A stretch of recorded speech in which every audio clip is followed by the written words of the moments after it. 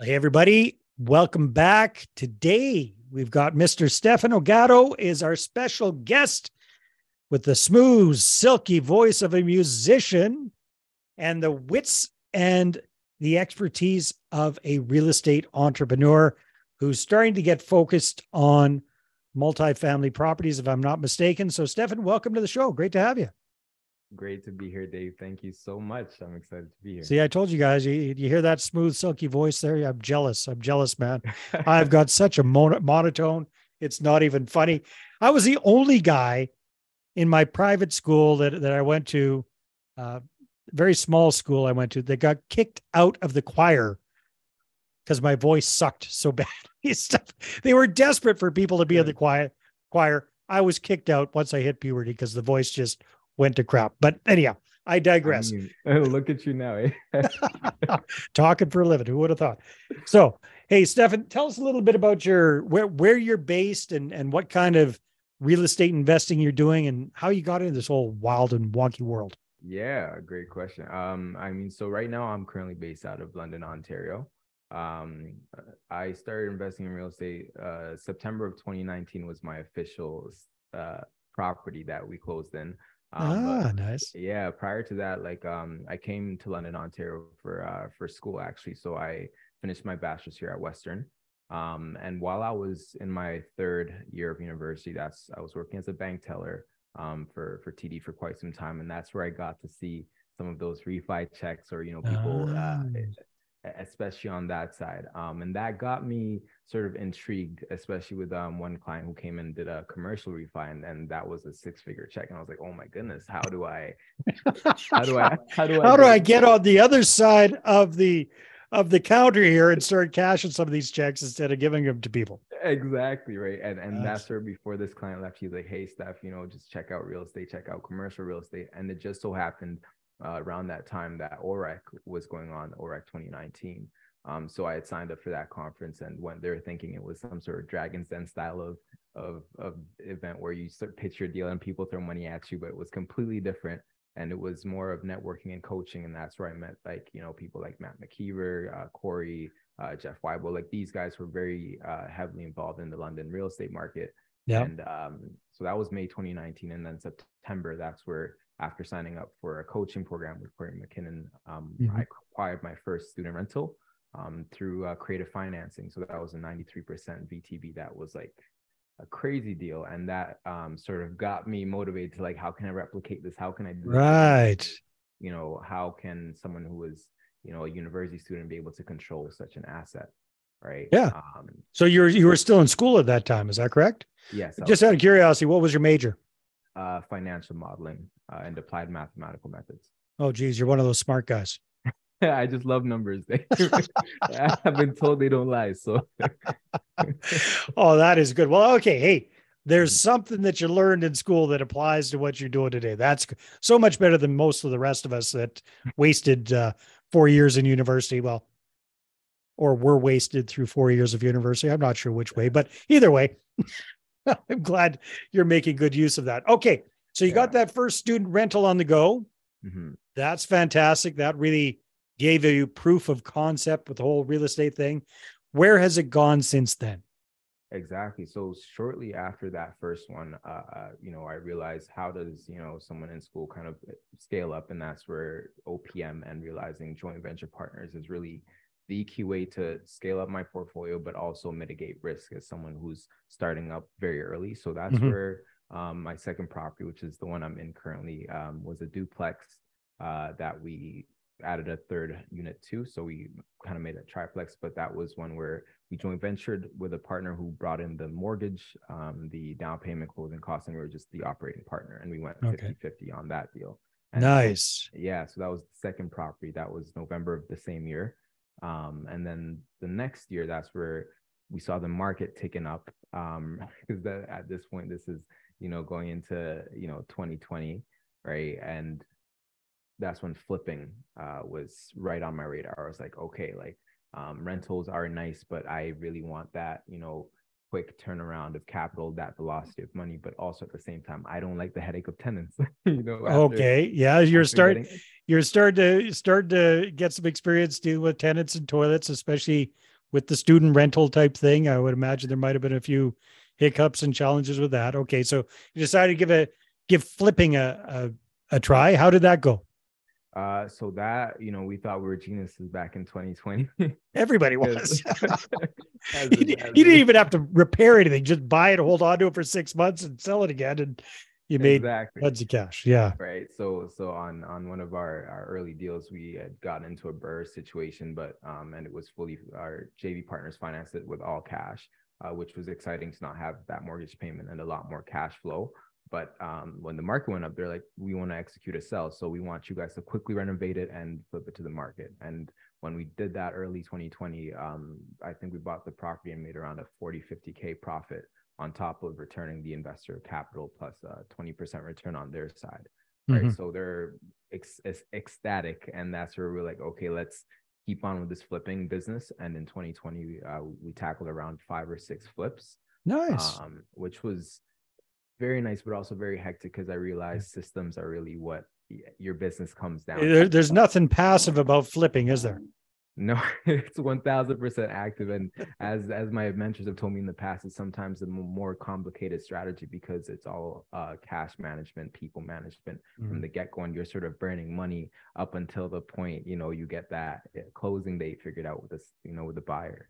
Plus, if you're doing that in the middle of the pandemic, there are all sorts of supply chain disruptions and the costs of building materials skyrocketed and, manpower skyrocketed and was very hard to come by. I would imagine you went through a lot of challenges at that point. Exactly. Right. And so, as a fairly new investor, having to navigate all of that and still, be fiduciary, like I'm accountable to all my investors first and foremost. And, kind of getting through that phase in the August of that same year, we're like, okay, flipping has been nice, but it's not as, from a risk perspective, it's not as safe if you're taking on private mortgages, things like that. And the project goes 2-3 months overboard. That can essentially just eat into your profit and your returns right off the bat. Right. So that's where we were gearing towards multifamily and Airbnb. That's where we got keen into that. And we're like, why did we not start this from? Why did we not do this from the very beginning? Well, hey, live and learn, and you did a lot in a short period of time and lived to tell the tale. Some people, that's the challenge with flipping. If the market turns on you, it can be ugly, ugly, ugly. Not just flipping, but all of these, what do I call it? Riskier appreciation based strategies. So flipping's one of them. It's kind of forced appreciation, but you're counting on the market continuing to go up. Pre-construction condos are another big one. I can remember an acquaintance of mine was hot to trot with this. He was just another genius because, he was getting people, he was buying all these pre-construction condos in and around the GTA when it was hot, and everybody was flipping the paper and making big bucks until that ground to a stop not that long ago. Now that's a dangerous place to be in. So I'm glad to hear that you kind of switched gears and getting into more of a long-term buy and hold type strategy.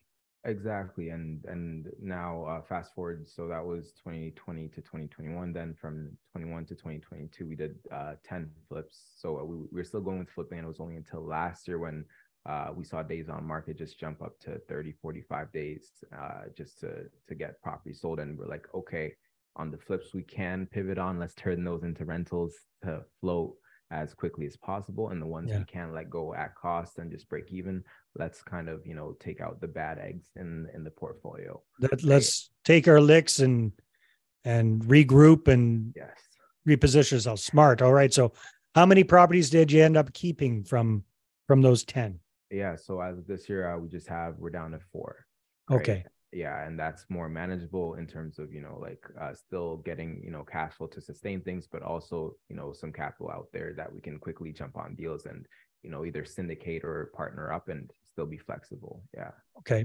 So have you done any multifamily property deals yet, Steffan? What does that look like? Yes. Yeah. So I'm going through my first one actually as we Nice. speak. It's a 21 unit building out in Lindsay, Ontario. So that is very exciting. And just because on Congratulations. the thank you so much. Yeah, Yeah. it's definitely on the commercial side, the fact that it's all based off of the business, the numbers. That's something that I just 1000% prefer, and it's more predictable. There's a lot more control.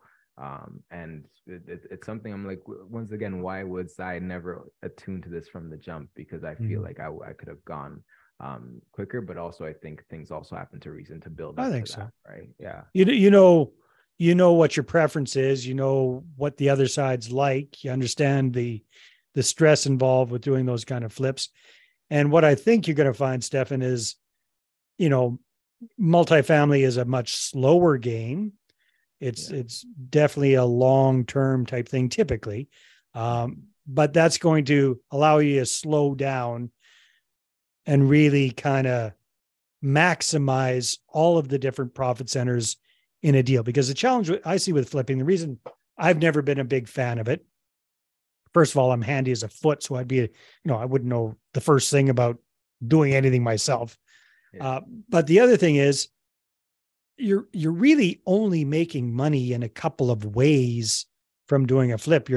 You got to get it at a smoking deal typically, so the instant equity, and then the forced depreciation. That's about it. You're missing out on cash flow. There's no cash flow in a flip. You're missing out on, you know, the long-term appreciation in the deal. You're missing out on mortgage pay down. You're missing out on depreciation. You're missing out on leverage. All of these different things that you get to take advantage of when you're getting into multifamily. So what excites you the most about this transition? Yeah, that's a great question. I think what excites me most is definitely the control aspect. So, Hmm. and the scale aspect would be a close second in that. Yeah. Obviously, like let's say in like a duplex or a triplex, if one tenant stops paying, that represents a large percentage of your unit. But if you're multiplying that on 20, 30, 40, 100 units, that represents a smaller percentage. So from a risk perspective, it comes off as much lower because of that scale. The economies of Yeah. scale kind of buffers that. And on the control side, just the fact that if because it is based off of the numbers, income and expenses, you can go in there and quickly figure out, is this under rented just based off of comps, markets, and things like that. Expenses, are these overstated? Are there ways we can flip the expenses back to the tenants and do kind of operational tactics to squeeze more out of the deal, Mm-hmm. right? And you kind of see it also, the profits compound because of that scale again. So yeah. Yeah, that makes a lot of sense. So you're working on this 21 unit. How far away is it from where you're located? So Lindsay, it's about 2.5 hours from where I'm located. Okay, so it's going to be a long distance type thing. What are you guys planning to do for management? Great question. Yeah. So we're looking to place a property manager. And this is one who we've already tested him out on a project managing sort of a reno and our first Airbnb rental of this year. And so looking to pivot and transition him to managing that. So And they're going to be a live-in manager on site on the property. Is that what I'm understanding? yes, Yeah. exactly. Yeah. Okay. Yeah. Like just to have that headache sort of already passed on and not getting phone calls about toilets, at Yeah. 12 at night. So Hopefully they're a handy kind of person. They can take care of a lot of that stuff themselves. exactly. Yeah. Yeah. So thank God they're master carpenter and they've worked on rentals before. So it Mm-hmm. just aids with that ease of mind. And that's been the other thing in terms of realizing when I can't do something, I'm always asking how, but this time it's just who is it? Who can it solve Mm-hmm. this for me? It's more masking who Who, not now. how. Exactly. Yeah, yeah, Exactly. that's a Yeah. fantastic book. Mr. Mm-hmm. Dan Sullivan, who was part of that strategic coach community for some time. So yeah, that's a wonderful, wonderful concept to Yeah. embrace. That's for sure. I would highly recommend, Steffan, that you have a plan B for management as well. I'm not sure how big that community is. Probably not all that big because I don't think I've heard of it before. What's the population size of that community? Lindsay, it's about, I believe, like 36,000, but like Okay, well, it's a decent sized town yeah, then. yeah. So they probably do have a few different property management companies there. I would highly recommend that you know, don't hire them right out, but get familiar with them, start that relationship just in case your guy flakes out or something happens and they don't work out, right? So it's always good to have that plan B. You sound like you're a very structured plan B, plan C, plan D kind of person. So Yeah. The real estate industry makes you be like that. And if you manage any project with contractors, you have to have backup. well, you're a numbers guy, right? I mean, you Yeah. majored in this kind of stuff, and I just find that analytical type people tend to be very good planners and have all their ducks in a row. So that's Yeah. definitely a strength that you bring to the table. Hey, man, let's talk a little bit about the whole capital side of things. It Mm-hmm. sounds like you started working with joint venture partners early on Yeah. in your whole investing career. Now, as a bright-eyed, bushy-tailed young fella, how did you get people to take you seriously and invest with you? Yeah, that's a great question. So I definitely did leverage the fact that my educational background is more quantitative than anything. So the Mm-hmm. fact that before, like essentially even our first deal, we bought it pretty much sight unseen because I did the numbers on a spreadsheet. I was like, it meets the 1% rule. It's cash flowing this, and we can negotiate a vendor take back at a ideal Yeah, rate. that's a no-brainer. It's a no-brainer, right? Yeah. So like being able to leverage the quantitative side, but then when it actually came to convincing them to give me their capital, it was looking at what is the value I'm offering outside of just bringing the deal in, and Mm-hmm. that was also my time. So it's either time, treasure, or your talent, right? So Mm-hmm. I was on top of my talent. I was offering my time, and that was the aspect where most of my investors didn't have that time. So one of our early investors is a physician out in Toronto who has 6 or 7 Nice. practices. And he wishes that he got into real estate very early, but he's too busy with his practices. So now he's like, let me put out $200,000 to lend out to you through Olympia Trust or through his RRSP or So something how like did how did you even start that conversation with this guy? that. Through an email, actually. Yeah. Yeah, Well, yeah. what was your connection originally? Like, was he your doctor, or how did you spark? Yeah, just through Facebook groups actually. So like we would go on these, and that was what strategy very early is we'd go on these Facebook and investor groups and try to Sorry, figure out. when we say we, is it the royal we, just you, or are you Oh, working with somebody else? myself, and I brought on a business partner to help me out very early on. I got it. Okay. His name's Basil, and he's helps out on the operational side, so I can focus on more of this aspect of the business. Okay, cool. All right. Yeah. Yeah. Yeah. So on that side, like convincing him first of all was finding where is this contact located and what groups are they associated with. So early on, we realized we got to leverage Facebook because that's where most investor contacts happen. That's where people Mhm. post deals. So we signed up on a bunch of groups and quickly started parsing through who are the ones who are open to lending or say they've got some capital that they're looking to put to work. So we reached out to them and we had put just together a financing package that summarized, hey, this is the amount we're looking for. This is the guaranteed amount of funds. It's going to be secured against the property, and we just need it for a 6-month term. And we've done this before, so the track record for that one, because we had done 1 or 2 deals prior, also gave us that leverage because we're young guys, so it's very hard for people to toss that trust unless they're like, have you done this before? Is this something Right. you're Of course. familiar with? Right. Yeah. So, how about those first couple of deals? Who invested with you on those? Yeah, so those are family or friends, right? So, like for example, the first early deal was my current business partner, Basil. He was my colleague at the bank at the time, and he Okay. kind of saw what I was doing with wholesale and trying to get deals under contract. And he's like, "Hey, Steph, I don't know what you're doing, but I just want to be a part of it. Tell me what you Nice. need." And I was like, "I need capital, I right?" need some money, man.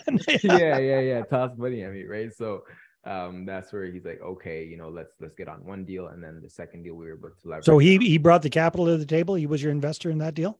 exactly. He was my investor on Nice. that first deal. Nice. So that was the 93% VTV.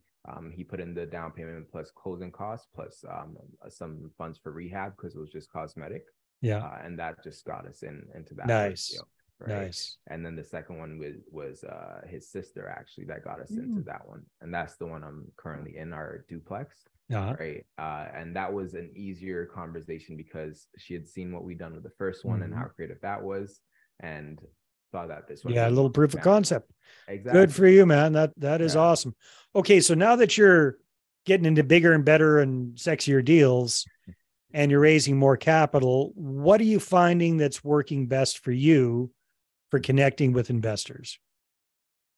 Yes, definitely presence matters and relevance matters a lot more this year, I find. So early on, when I was so focused on working in the business rather than working on the business, I sort of would be narrow-minded and forget that, the other part of net worth is that network building, Mm-hmm. right? So these days going out to certain real estate investor networks, whether it's like Wealth Genius, whether it's Rain or Onria, or there's so many all over Ontario that you kind of got to be a presence there so that people can also see you as someone who is of authority in this industry, right? So have a presence there. What does that mean? How do you create that presence in these groups? Yeah, so signing up to the events either through Eventbrite when they come up, and making a point to go there, as well as go there with intention. So typically I would do some background research on who are the members who are going to be there, who are the 4 or 5 people I want to talk to, right? So that ahead of time, I'm not going there to waste time. I'm going there to spark some conversations, right? Smart. And Yeah. that really helps out a lot. But then once that networking phase is done, what matters even more is the follow-up, like the calls, checking in. Hey Dave, what deals are you up to? What problems are you facing today? So that as you talk to more and more people, you stumble onto these connections. And I realize it's just a matter of time where someone I've spoken to has something that someone else is looking for, and I make the match, right? And problem solving more of that way in connecting people, that has been And building goodwill. Yeah. Exactly, right. And so people now have that idea that, hey, I can always go to Steph for help because he's helped these people. I've heard this reputation for him, so it's like I already trust that. And when it then comes to a deal that we're presenting to them, once we've gotten it off market under contract, they already know that, okay, we've built that track record and reputation and that authority. Yeah. Very smart. Well, Steph, you're doing great things. Congratulations on all that you've accomplished in a small period of time. Time flies when we're having fun, my friend. So if people want to get more Steph Ogato, how do they do that? What's the best way for them to go? So best ways are Instagram, ideally. So my company is Capstone, CAPSTONE_invests. Plural. That is where we showcase all of our flips, active deals. But personally, on my Instagram as well, it's Ogato, OGATO.Steffan, STEFFAN. And yeah, feel free to reach out and connect through there. That's where I'm really active as well. Yeah. Fantastic. Well, keep up the good work, and I can't wait to interview you again in a couple of years and see where you're at. Thank you, Dave. I'm looking forward to it, and it's a pleasure and an honor to be here and talking real estate. We can talk real estate all day, I feel. Definitely could. All right. Thanks a lot, Steffan, and everybody. Thanks for tuning in, and we'll see you on the next episode.